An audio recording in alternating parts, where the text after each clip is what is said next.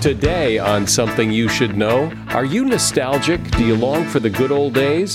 I've got some interesting reasons why you might be. Then, understanding algorithms because they are a big part of your life. Over a third of purchases at Amazon are driven by algorithms. Over 80% of our viewing activity on Netflix is driven by Netflix's algorithms. Almost all the dating matches on apps like Tinder and Match.com, they're driven by algorithms.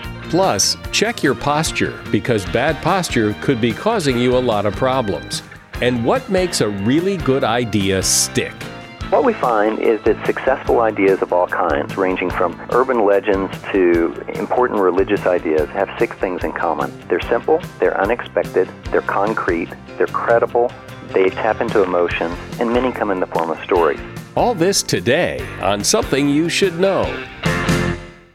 Support for this podcast comes from Wild Turkey Kentucky Straight Bourbon Whiskey. Let's tune in to their one-on-one with Jamal, a real bartender from Old Fourth Ward in Atlanta. I'm making you an old-fashioned today with Wild Turkey Bourbon 101. It just really stands up very well in a classic cocktail like the old-fashioned. It has that perfect boldness. Wild Turkey. Wild Turkey Distilling Company, Lawrenceburg, Kentucky. Copyright 2020, Campari America, New York, New York. Never compromise, drink responsibly. Something you should know. Fascinating intel, the world's top experts, and practical advice you can use in your life. Today, Something You Should Know with Mike Carruthers. Hi, welcome. I would describe myself as nostalgic, a bit sentimental. I like the good old days. And it turns out that this whole idea of nostalgia and longing for the good old days is a complex thing. It's so complex that it was once thought of as a disease. It was the official cause of death. Nostalgia was the official cause of death for 74 Civil War soldiers. Our understanding of nostalgia has evolved a lot since then. No one dies of nostalgia anymore. While some dictionaries equate nostalgia with homesickness, it is not. Homesickness is about a place. Nostalgia is about a time. Homesickness feels bad. Nostalgia feels good, or at least bittersweet. We also tend to idealize the memory and edit out the bad parts, so it is almost always positive and pleasant.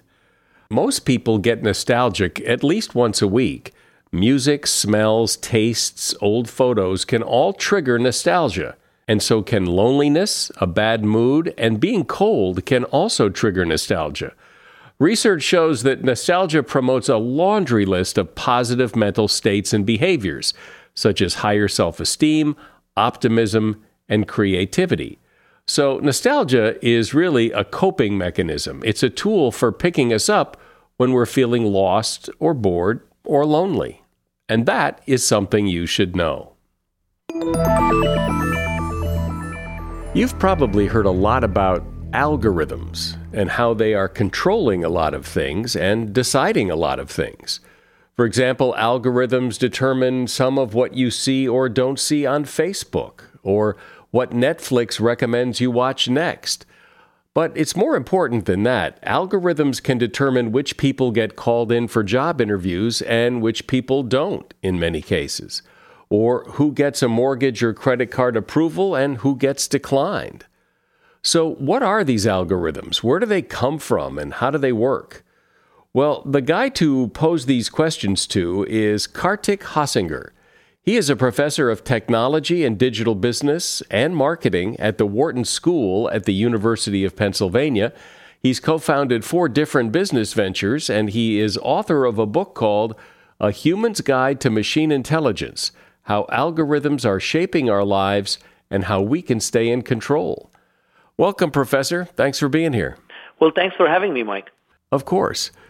So we hear so much about algorithms and how they determine things and control things, but I suspect that a lot of people are a little fuzzy on exactly what an algorithm is. I'll admit to not understanding it fully. So what exactly is an algorithm? Yeah, that's a good place to start. Algorithms, quite simply, are just a series of steps one follows to get something done. For example, when I make an omelet, there's a series of steps I follow. Now that set of steps, you could call it an omelet recipe, but the computer scientist in me calls it an omelet algorithm. And almost every software application you use follows a certain set of steps, and that is the algorithm in the software. So for example, Amazon's recommendation algorithm that says people who bought this also bought these. It has a certain set of steps it follows. It looks at the product that you are currently viewing. It identifies who else has bought that product. It looks at what else did they buy, and then comes up with a count of everything those people have purchased and recommends the most popular items to you. Now, that's the series of steps it follows. That is the recommendation algorithm of Amazon. And similarly, any software application you use has a set of steps it follows, and that's the algorithm within the software. To the casual observer, your explanation sounds great. It's great that Amazon knows what other people who bought what I just bought and are now recommending some other things that I might like. What could possibly be wrong with that? Look, I think this is great. Algorithms, whether it's Amazon's algorithm or Netflix's algorithm, or you look at algorithms for driving cars, all of these are great. They actually have a huge impact, usually a very positive impact on our lives. In fact, studies show that over a third of purchases at Amazon are driven by algorithms. Over 80% of our viewing activity on Netflix is driven by Netflix's algorithms. Almost all the dating matches on apps like Tinder and Match.com, they're driven by algorithms. They're even at the workplace, all these loan approval decisions, they're done by algorithms. Recruiting, algorithms figure out which of 100,000 applications are worth inviting for a job interview. They're used in courtrooms to guide judges on whether a criminal is likely to reoffend, and they guide sentencing decisions. They guide doctors in terms of treatment options. So they're all over. But the fact that they're all over and they drive so many of our decisions also means that if they have biases or they have problems, then it could be very problematic. And over the last few years, we have started to see that these algorithms can be prone to human like limitations and biases sometimes. So, for example, a study showed that algorithms used in courtrooms in the U.S. have a race bias. Another study, and actually many have shown that some of these recruiting algorithms used by companies, they have a gender bias. We've already seen that algorithms used on Facebook to curate which news stories we should read, they had this limitation that they were not able to detect fake news stories, and they actually actively circulated many fake news stories. So given how pervasive they are and how much impact they have on our decisions, not many of us recognize that these algorithms have limitations as well. And so, we're starting to see that these biases and other limitations exist, and that's what is potentially problematic and what we should be careful about. It would seem, theoretically speaking, that you could engineer the bias out of an algorithm if it is in there in the first place, that algorithms should be more objective than people, that they should work more objectively and therefore more accurately than people do. But they can't really match human intelligence, right? If I were to ask you, Mike, give me all the rules you use for driving, we can spend hours discussing it and we can come up with thousands of rules. But if we unleash that car and say, go drive on the road, it might take 15 minutes for it to have an accident. And what engineers have realized is that, if we actually, instead of programming in every rule, we say learn from data, these algorithms can be actually very effective. So instead of coding all the rules for driving, we say, here are videos of thousands of people driving over a year. Observe and learn the patterns and learn how to drive. Then the algorithm essentially is now not being given the series of steps, but it's looking at videos of how people are driving and it learns how to drive. It's the same thing with screening resumes. Go observe, the million applications we received over the last 3 years. Look at who we invited for job interviews. Who did we give an offer to? Who got promoted at the workplace? And learn who are the kinds of people we want at our workplace. So the algorithm looks at the data and learns from that. And it works quite well. But the challenge is if there are biases within the organization where, let's say, women are not getting promoted, the algorithm picks up those biases as well. So the algorithm is basically doing the best it can given the information it has. That's right. I mean, the algorithm is very much, these are called machine learning algorithms. So the idea is how do you get machines to learn? And their approach is very much like the way humans learn. Let's say you look at a child, the child first looks at, this animal, a pet at a home, four-legged animal, and says, okay, that's a cat. And now it looks at another animal and says, hey, that's a cat. And somebody says, no, that's not a cat, that's a dog. And now the child learns, okay, so there's a difference between cats and dogs. The whisker tells me, the face shape tells me what's a cat, what's a dog. And next time the child looks at a tiger and says, hey, that's a cat. And we say, no, that's not a cat. That's at least not a domestic cat. It's a wild tiger. And so now the child realizes, okay, now there's a difference between these. So as we are seeing more data and we observe patterns, we learn from it. These algorithms are very similar. You give them lots of data and they learn patterns in the data. You give them lots of data, they say, okay, every time there's a stop sign, the car seems to be stopping. So I know when I see something like that, I should stop. And then it learns, hey, if the car in front of me slows down and it's coming closer, then I brake as well, so I don't hit it. And so it's essentially learning these patterns from data. Nobody's explicitly teaching it, but it's learning much like a child learning. Now, again, if the child is learning in an environment that's biased or prejudiced, that child could pick up those biases and prejudice. And it's the same with these algorithms. So if the data from which it's learning is not ideal, it learns from it.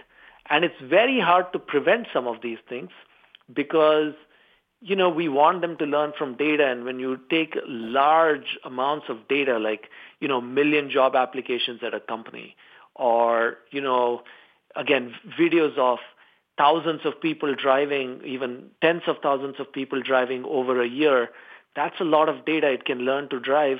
But then, hey, did somebody make a mistake while driving? Could it pick up those mistakes? All of those things are issues one has to worry about. And it has a social consequence because, hey, if you're using it in a socially important setting, like deciding which mortgage applications to approve, biases are problematic. If you're trying to figure out who gets a job, again, biases are problematic. And so that's where some of these challenges arise. We're talking about algorithms, and my guest is Kartik Hossinger. He's a professor of technology, digital business, and marketing at the Wharton School at the University of Pennsylvania, and he's author of the book, A Human's Guide to Machine Intelligence, How Algorithms Are Shaping Our Lives and How We Can Stay in Control. Have you ever heard a topic discussed on this podcast or anywhere else and thought, hey, I'd really like to learn more about that? Well, a great place to learn almost anything is Skillshare. Skillshare is an online learning community with more than 25,000 classes in just about everything. Today on the podcast, we're talking about how algorithms work, and there are classes in Skillshare on algorithms, coding, software. There's even a class specifically on understanding Facebook's algorithm. And there are classes in so many areas: mobile photography, social media marketing, entrepreneurship, just about anything you can imagine. I'm just starting the class on mobile photography because I want to take better pictures with my phone, and the class is great. If you're a Something You Should Know listener, you must like learning, so I have a great offer for you. 2 months of Skillshare for free. That's right, Skillshare is offering Something You Should Know listeners 2 months of unlimited access to over 25,000 classes for free. To sign up, go to Skillshare.com/something. Again, that's Skillshare.com/something to start your 2 months now. Join me and millions of other students already learning on Skillshare and get 2 months for free. That's Skillshare.com/something.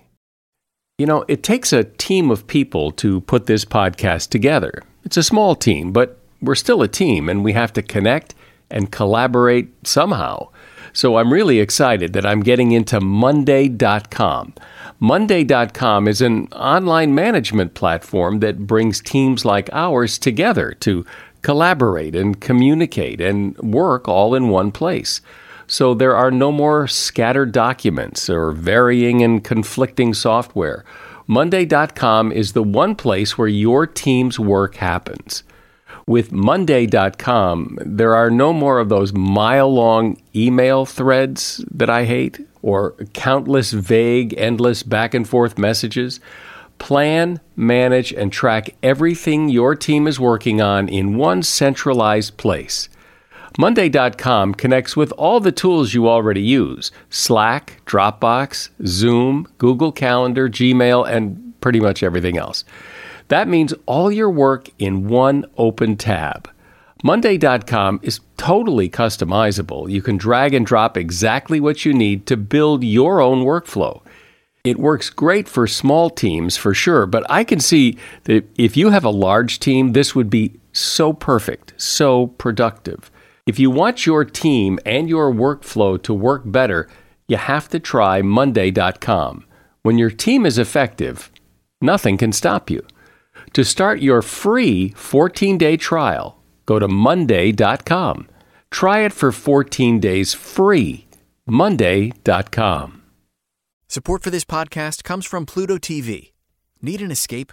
Drop into Pluto TV for a world of free TV. Stream hundreds of channels and thousands of movies and shows all for free. Yeah, free. No subscriptions, no fees. Binge on 24/7 channels of Narcos, CSI, Star Trek, and everything from hit movies to the latest news, comedy, live sports, and more. Download the free Pluto TV app for Android, iPhone, Roku, or Fire TV and start watching now. Pluto TV. Drop in. Watch free.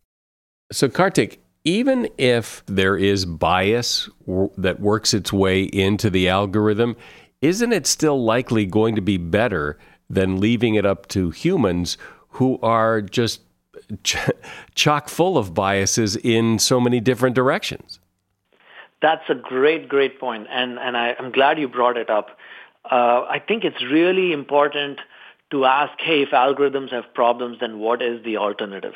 And the alternative is humans, and we know humans have their own set of biases, as you suggest. And my message is not so much that, hey, we need to get scared about algorithms and run away from them. And there is, by the way, a lot of fear-mongering about algorithms. People use terms that suggest that, hey, these things are going to destroy society and so on. And I'm not one of those. I'm not an algorithm skeptic. I think, first of all, we should note that algorithms, on average, are less biased than human beings. Furthermore, I believe, while there isn't yet evidence for it, because we are just understanding the problem, but I believe in the long run, we will have more success in fixing algorithm biases than fixing human biases. But I think the algorithms have a different kind of problem. With human biases, they don't scale the same way that algorithm biases do. And what I mean by that is that, let's say you have a biased judge. That judge affects the lives of, say, 500 people. But you have a biased algorithm that is used in courtrooms all over the U.S. that could affect hundreds of thousands of lives, maybe even millions. If you have a biased recruiter, again, or a biased banker who's making mortgage approval decisions, again, they affect a few hundred people. But an algorithm that can scale, meaning it can make decisions for millions of people, the stakes are higher. And so we should be a bit more careful about these biases. But it would seem that a machine could be more objective and come up, maybe not a perfectly objective, but more objective decision than a human. No, that's not necessary, actually. You could, if you're not careful, if you're not formally testing for biases, if you're not asking all the right questions, and we'll come to that in a second, how do we address this? It is not necessary that a machine is less biased. In fact, a machine could even amplify biases. So it observes a pattern saying that men are more likely to be promoted, and it says, okay, the data is pretty clear that men are the ones who succeed at the workplace, so let's become more aggressive in selecting men and rejecting women. And that's just an example, but you can apply it to anything, mortgage approval, any of these. Those biases are very easy to amplify. Aren't they very easy to eliminate then? If you don't put gender on the application and the machine doesn't know if the applicant is male or female, the bias is gone. Yeah, it's not that simple, Mike, because what happens is, in fact, every one of these algorithms that have been shown to be biased, they don't actually even have access to the data on which they're biased, meaning the algorithm that was used in courtrooms that had a race bias, that algorithm did not have access to race as a variable. The algorithms that are shown to have a gender bias, they do not have access to the gender of the person. They actually pick up other things that are correlated with these. And so, for example, you have the zip code of a person, or you have the name of a person. It starts to figure out these patterns. So just saying that we're going to hide these variables from the algorithms, which is what a lot of companies do, and that's not sufficient is what we're finding, because, there's so many ways at getting at people's gender and race, and we all can do that, even if they don't explicitly identify this is my gender or this is my race. And, zip codes tell you that, the name of the person tells you that, or there's so many other things. Can't you just take an algorithm and say, and the best way I can think to say this is lower the standards on everything so that it isn't just the algorithm doing it, but the algorithm is weeding out the obvious weeds. And then a person takes the rest, and along with the algorithm, they get better results. Yes, I propose an algorithm bill of rights, and basically I kind of say here are a few things we should expect and even demand from our algorithms. I mentioned a couple of those, like transparency and audits. Another one I mention is of user control, and I kind of say, engineers are going in the direction of autonomous algorithms, because there is this approach that is used by a lot of product designers and engineers that, if we don't involve the user in the decision-making process, we're simplifying it so much for the users. They don't have to think about it. So the emphasis has all gone in the direction of completely autonomous algorithms. So the problem with complete autonomy is that it's sometimes even hard to detect these, and even when you observe it as a user, it's hard to correct this. And so I usually say that it's great that algorithms provide so much value, but let's use them. Let's keep a human in the loop. Are there things going on with algorithms that affect me that I probably don't know about or wouldn't suspect are going on?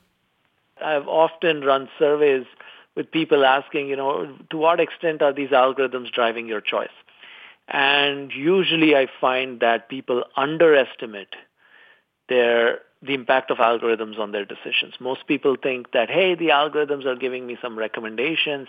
I nod politely and do what I want. But the data suggests that they're actually having a huge impact on our choices. Like I mentioned, 80% of choices on Netflix, over a third of the choices on Amazon, and so on. The second issue that is somewhat, I would say, misunderstood is socially consequential settings. Like I talked about, courtroom decisions. Sometimes it's life and death decisions. Medicine is moving towards using a lot of algorithms. One of the big trends in medicine is personalized medicine. So make decisions based on individuals' DNA profiles. And so algorithms will play a huge role there. Which schools your kid is assigned to. An algorithm is often assigning kids to, which is the right public school. And so there's a lot of decisions, which policemen go to which precincts. We talked about mortgage approval, recruiting, and so on. So I think the scale of their impact is not as well understood. When I just think about the word algorithms, I remember, at one time thinking, well, that's an algorithm is a pretty cool idea. But it seems to have more of an image problem now, that there's something that almost seems inherently evil. When you hear, well, they're using algorithms for that, like, oh, wait a minute. Don't you think that that the sky is falling, and the people who are saying that, I wonder, well, what's the alternative? Is it still not better than nothing? You hear terms like algorithms of oppression or algorithms, being the cannibal algorithms or algorithms that are destroying society. And I think those are very problematic ways to describe them. And I think it's creating a fear which is unnecessary and even misleading. People understand that there's a lot of potential value here, that we could eliminate huge biases and limitations in human decision-making and create so much value by using computers to objectively analyze the data. And yes, we have seen many instances of algorithm failures lately, but there is a greater chance that we can correct them than correcting human biases. And furthermore, there's so many other settings in which they create so much value. So let's not have this fear-based conversation. Let's not wallow in self-pity. Let's talk about solutions and move forward.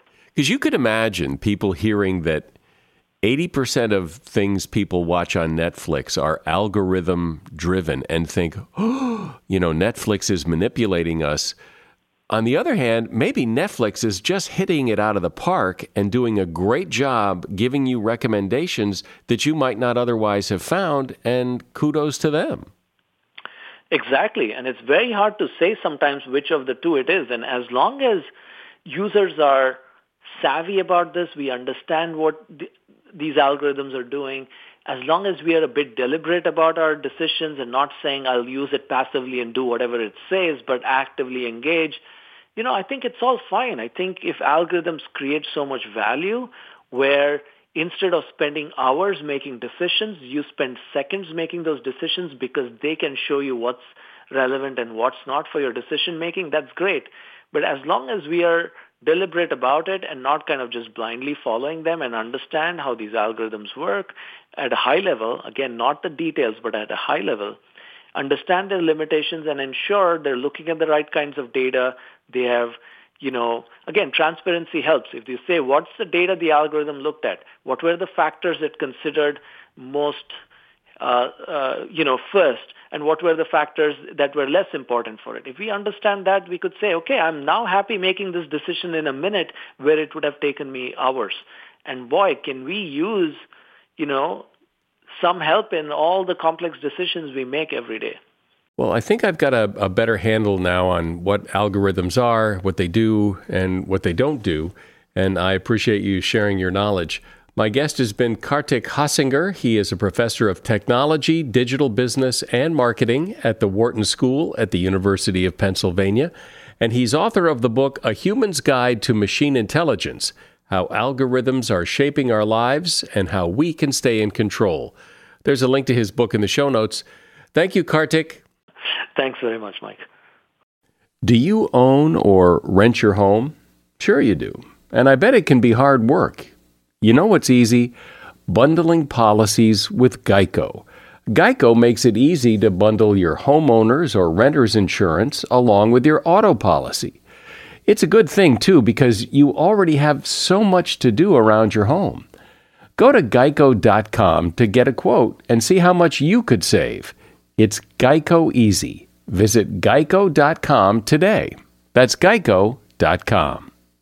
Everybody loves game shows. Everybody has a podcast. I've got both. Hey, everybody, I'm Kyle Brandt, and my new show, 10 Questions, is a game show talk show. Athletes, movie stars, everybody will come on, not just to talk, they come on this show to compete. 10 questions that, whether they know it or not, are somehow inspired by a moment in their life or their career. 10 questions. 10 points, so much fun. Head over to Spotify and please follow 10 Questions with Kyle Brandt. Doesn't it just fascinate you how ideas work and how some ideas make it, other ideas just fade away or die on the vine? I love the idea of ideas, and so does Chip Heath and his brother Dan. Dan was a guest a few years ago here talking about special moments in life, and today Chip is here to talk about ideas. The two brothers have co-authored several books, including Made to Stick, Why Some Ideas Thrive and Others Die.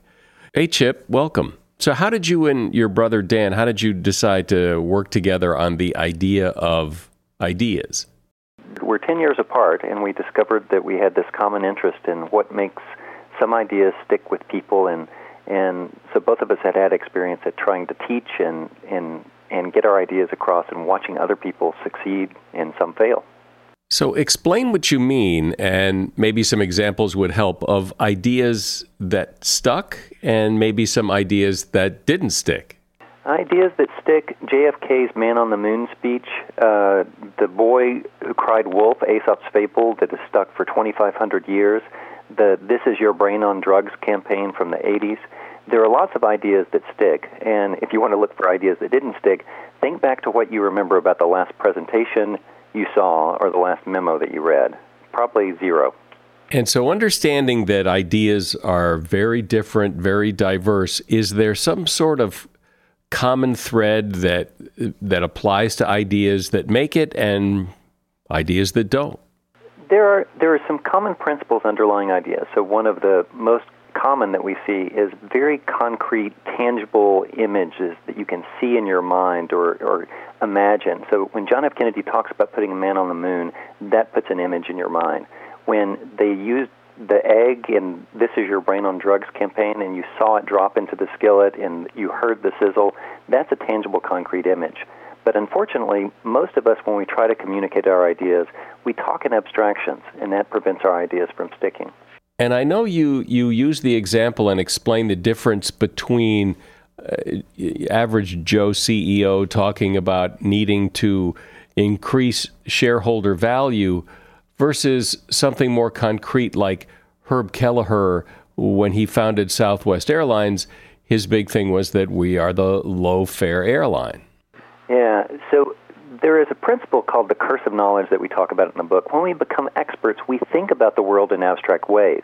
So if you've ever had a conversation with the IT guy about what's wrong with your computer, he knows what he's talking about, but he talks about it at such an abstract level, and what you're wanting him to do is to tell you which button to press to fix the problem. And so the CEO who's talking about maximizing shareholder value is hearing a song playing in his mind that's not coming across to the rest of us. What we need is somebody like Herb Kelleher to say, we are about being the low-cost airline. I remember hearing some time ago, and you talk about it in the book too, the problem of giving people choices. One of the things that we found in researching the book is that if people have two good choices, they're actually less likely to choose either than if they have one good choice. And so many times in life we're confronted with 8 core values for our organizations or a 13-point policy plan by a politician. How are we going to make choices about priorities when we're confronting that many options? Yeah, and you just pointed out that it's not like you need a lot of decisions to screw you up. Just 2 screws you up. Yeah, even 2 does it. Because choice brings on this paralysis, right? Yeah, we talk about decision paralysis, and there's just lots of research that says that even 2 good options makes us less likely to choose either. And I know you talk about it, and I've heard other people talk about the idea that when you're trying to get your point across, when you're trying to convince people to pay attention, simple is better, and yet when we do it, we tend to explain things to death. Yeah, and that's the curse of knowledge kicking in again. As an expert, we know so much. So when we're talking to our kids about why it's important to keep an honest name, or we're coaching youth sports leagues, the reason we got to be a coach is because we know a lot about the sport. But as a beginner, what you need to do is focus on one principle that we need to learn this week or this month. Yeah, and I've seen that, like when coaches coach Little League or they coach soccer, they sometimes overwhelm the kids with so much information that it's hard to really grasp what they need to learn. And you talk about, finding your core message. So if you remember the Jared Subway sandwich campaign, the core of their message is we have really healthy fast food. And the campaign before Jared, the story about this guy who diets down from 425 pounds to 190 pounds, was a slogan, 7 sandwiches under 6 grams of fat. Subway had found the core of their message, but they implemented it in very different ways. And the story of Jared, with that concrete image of this guy holding out these enormous pants, that stuck with people. The 7 sandwiches under 6 grams of fat didn't stick with anyone. Because no one can relate to 7 grams of fat. I mean, I don't even know what that is or what it looks like, really. Exactly. And when we're doing our presentations at work, very often we're more in the 7 sandwiches under 6 grams of fat arena. We marshal our facts, we get lots of details together, when what's really going to stick with our audience and lead them to take action is a story or a concrete example. There is something that happens that has really fascinated me for a long time. And it can happen whether you're writing a report for work or a paper for school, or it even applies to podcasting, where people get so into it, so close to it, they make it hard for people to really understand what they're trying to say. And this is an old newspaper problem that you talk about. Yeah, there's an occupational hazard that reporters face, and it's called burying the lead. And this happens a lot with reporters who have done lots of research for a story. So you're a Washington journalist and you've done a lot of research for a story about politics. Very often, the thing that is most relevant for the reader ends up way down in the story, and editors call that burying the lead. The trick as a journalist, and the trick for all of us, is to get the most important new piece of information, the most central core idea, in that first sentence, in that first paragraph of the story. And reporters become very good at that, but most of us don't have the experience of prioritizing when we write an email to somebody or when we give a speech.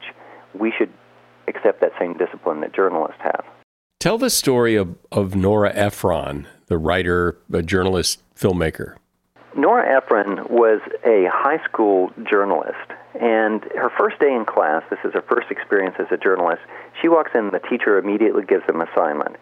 He gives them a set of facts that next Thursday, the principal of Beverly Hills High School has announced that the faculty will travel to Sacramento on a colloquium about new teaching methods. Margaret Mead's going to be there, the California governor, Pat Brown, is going to be there, and what he asked them to do with this list of facts is to create a lead for a story. And so students worked away. Most of them just reordered the facts. High school principal Ernest Brown has announced that the faculty will be traveling next Thursday to see a colloquium by Margaret Mead and Governor Jerry Brown. Now, he collects all those, and he riffles through them at the front of the class, and he looks at the class and says, the lead of the story is, there is no school next Thursday. They had all missed it.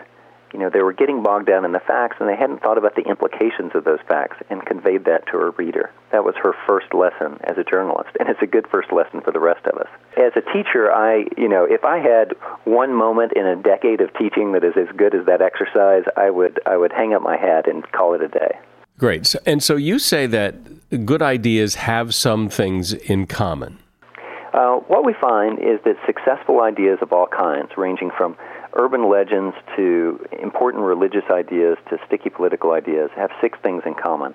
They're simple, they're unexpected, they're concrete, they're credible, they tap into emotions, and many come in the form of stories. And imagine if, when people were trying to convey their idea, tell their story, if they kept those 6 things in mind, how much better it would be than this kind of usual abstract way we talk. And so when we're working with our kids, when we're working with our coworkers, very often they don't share all the knowledge that we have. I mean, we've spent weeks or months getting the right idea at work, or we spent years accumulating the experience we're trying to pass along as parents. And so very often we tend to talk in abstract ways. We tell our kids, having a good name and a good reputation is really important. And what they're hearing is blah, blah, blah, blah, blah. Now, the story, Aesop's Fable about the boy who cried wolf, has been conveying that sentiment for 2,500 years or more, and it's probably much more effective than our very abstract pieces of advice. Yeah, and even things like 1 in the hand is worth 2 in the bush, or the golden rule, these things have been around for a long time because they follow the rules that you're talking about. And they cut across cultural boundaries. Very often we think, we've been taught by marketers that you have to segment your message and know your target audience. But there are things that all of us have in common. And something like a bird in the hand is worth 2 in the bush is in 53 different languages. It's an idea that resonates with people because it's concrete, and it talks about a trade-off that we make in life about, do we take the sure bird in the hand, or do we take a risk on trying to catch the two in the bush? And it's very visual. You can picture the bird in the hand in the bush. It's very visual. Exactly. It's a little bit unexpected, so it has at least 3 of the properties that we've talked about. And the golden rule? And the golden rule is a classic, important piece of advice that has changed people's behavior for a long period of time. And it's easy for us to picture how we would want to be treated. And so if we can use that to treat other people, we're going to be way ahead. Have you ever come across an idea that disobeyed the rules that you're talking about here and still succeeded? I haven't come across with an idea that violates them. It's certainly true that false ideas can very often have many of these properties and succeed wildly. So one of my favorite false ideas is you only use 10% of your brain. Now, who did that research study?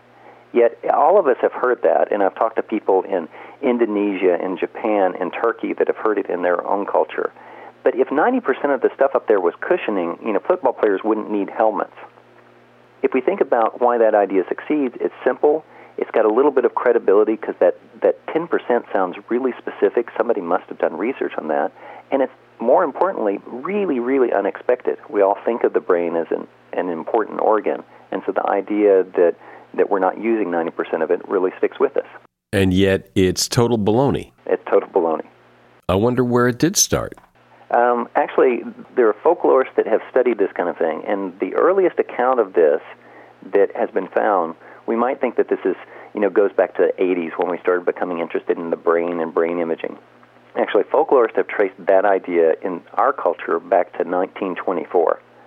So this is an idea that's been circulating for 80 years, at least, with no advertising dollars, no public relations assistance, and yet it survives and spread on its own.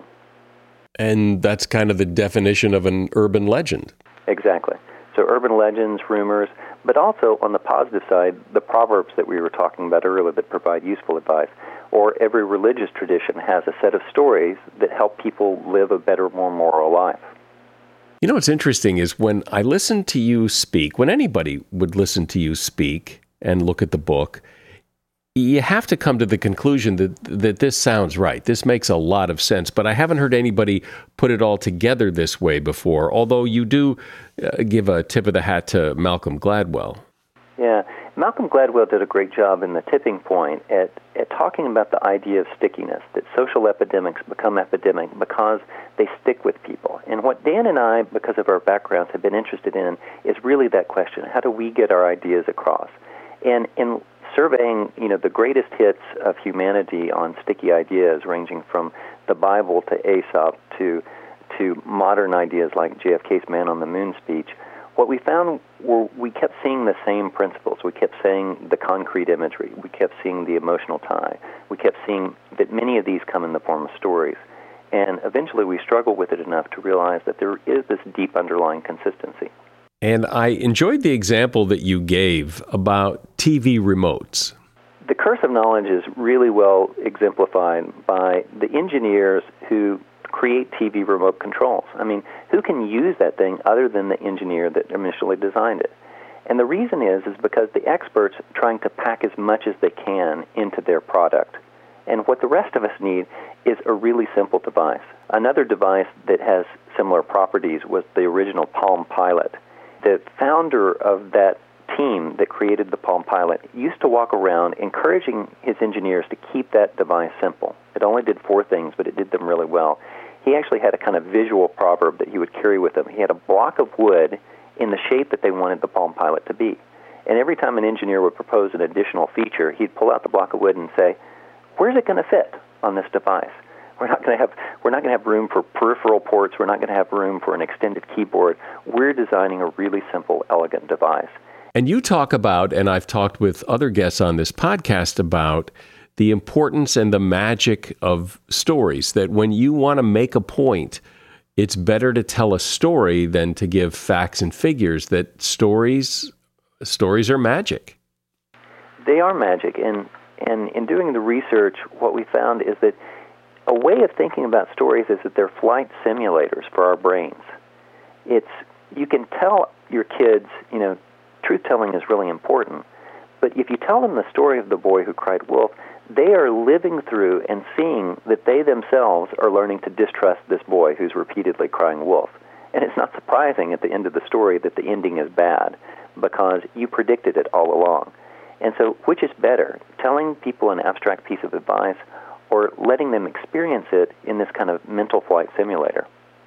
And yet, I can imagine someone listening to you and saying, well, he's just dumbing everything down. He's trying to take everything and make it into an oversimplified boy who cried wolf kind of explanation, and some things just don't fit that. They're more complicated than that. Well, nobody accuses the golden rule of being a soundbite. So there is a sense in which when we find the real core of our message, the essence of an idea, a man on the moon in a decade is a really simple idea, but it also encapsulated lots of hopes and aspirations of a whole nation. And that's the standard that we want to aspire to. Dumb sound bites are dumb, but really important core ideas can transform people and societies. Well, there are times in everyone's life when they have to make their point, sell their idea, and you've made it pretty clear why some ideas stick and why some ideas don't. Chip Heath has been my guest. He, along with his brother Dan, are authors of the book Made to Stick: Why Some Ideas Thrive and Others Die. You'll find a link to the book in the show notes. Unless you're lying down right now, you're probably you have to be either sitting or standing. And the question is, are you sitting or standing up straight? You should check your posture because bad posture can really screw things up. Here are some surprising side effects of slumping. People who walk with bad posture report feeling more depressed and have lower energy levels. Slouching can raise your blood pressure by inhibiting blood circulation. Chronic slumpers often wind up with leaky bladders due to weakened muscles. Poor posture can give you heartburn by pushing everything up towards the esophagus. Slouching can also trigger headaches and asthma attacks because it can inhibit oxygen intake. Bad posture can even take a toll on your confidence and concentration. Students who sit up straight for tests tend to score better than those who slouch. And that is something you should know. Questions, comments, or just to say hi, you can always email me. My direct email is mike@somethingyoushouldknow.net, and there is also a contact form on the website, which is somethingyoushouldknow.net. I'm Mike Carruthers. Thanks for listening today to Something You Should Know.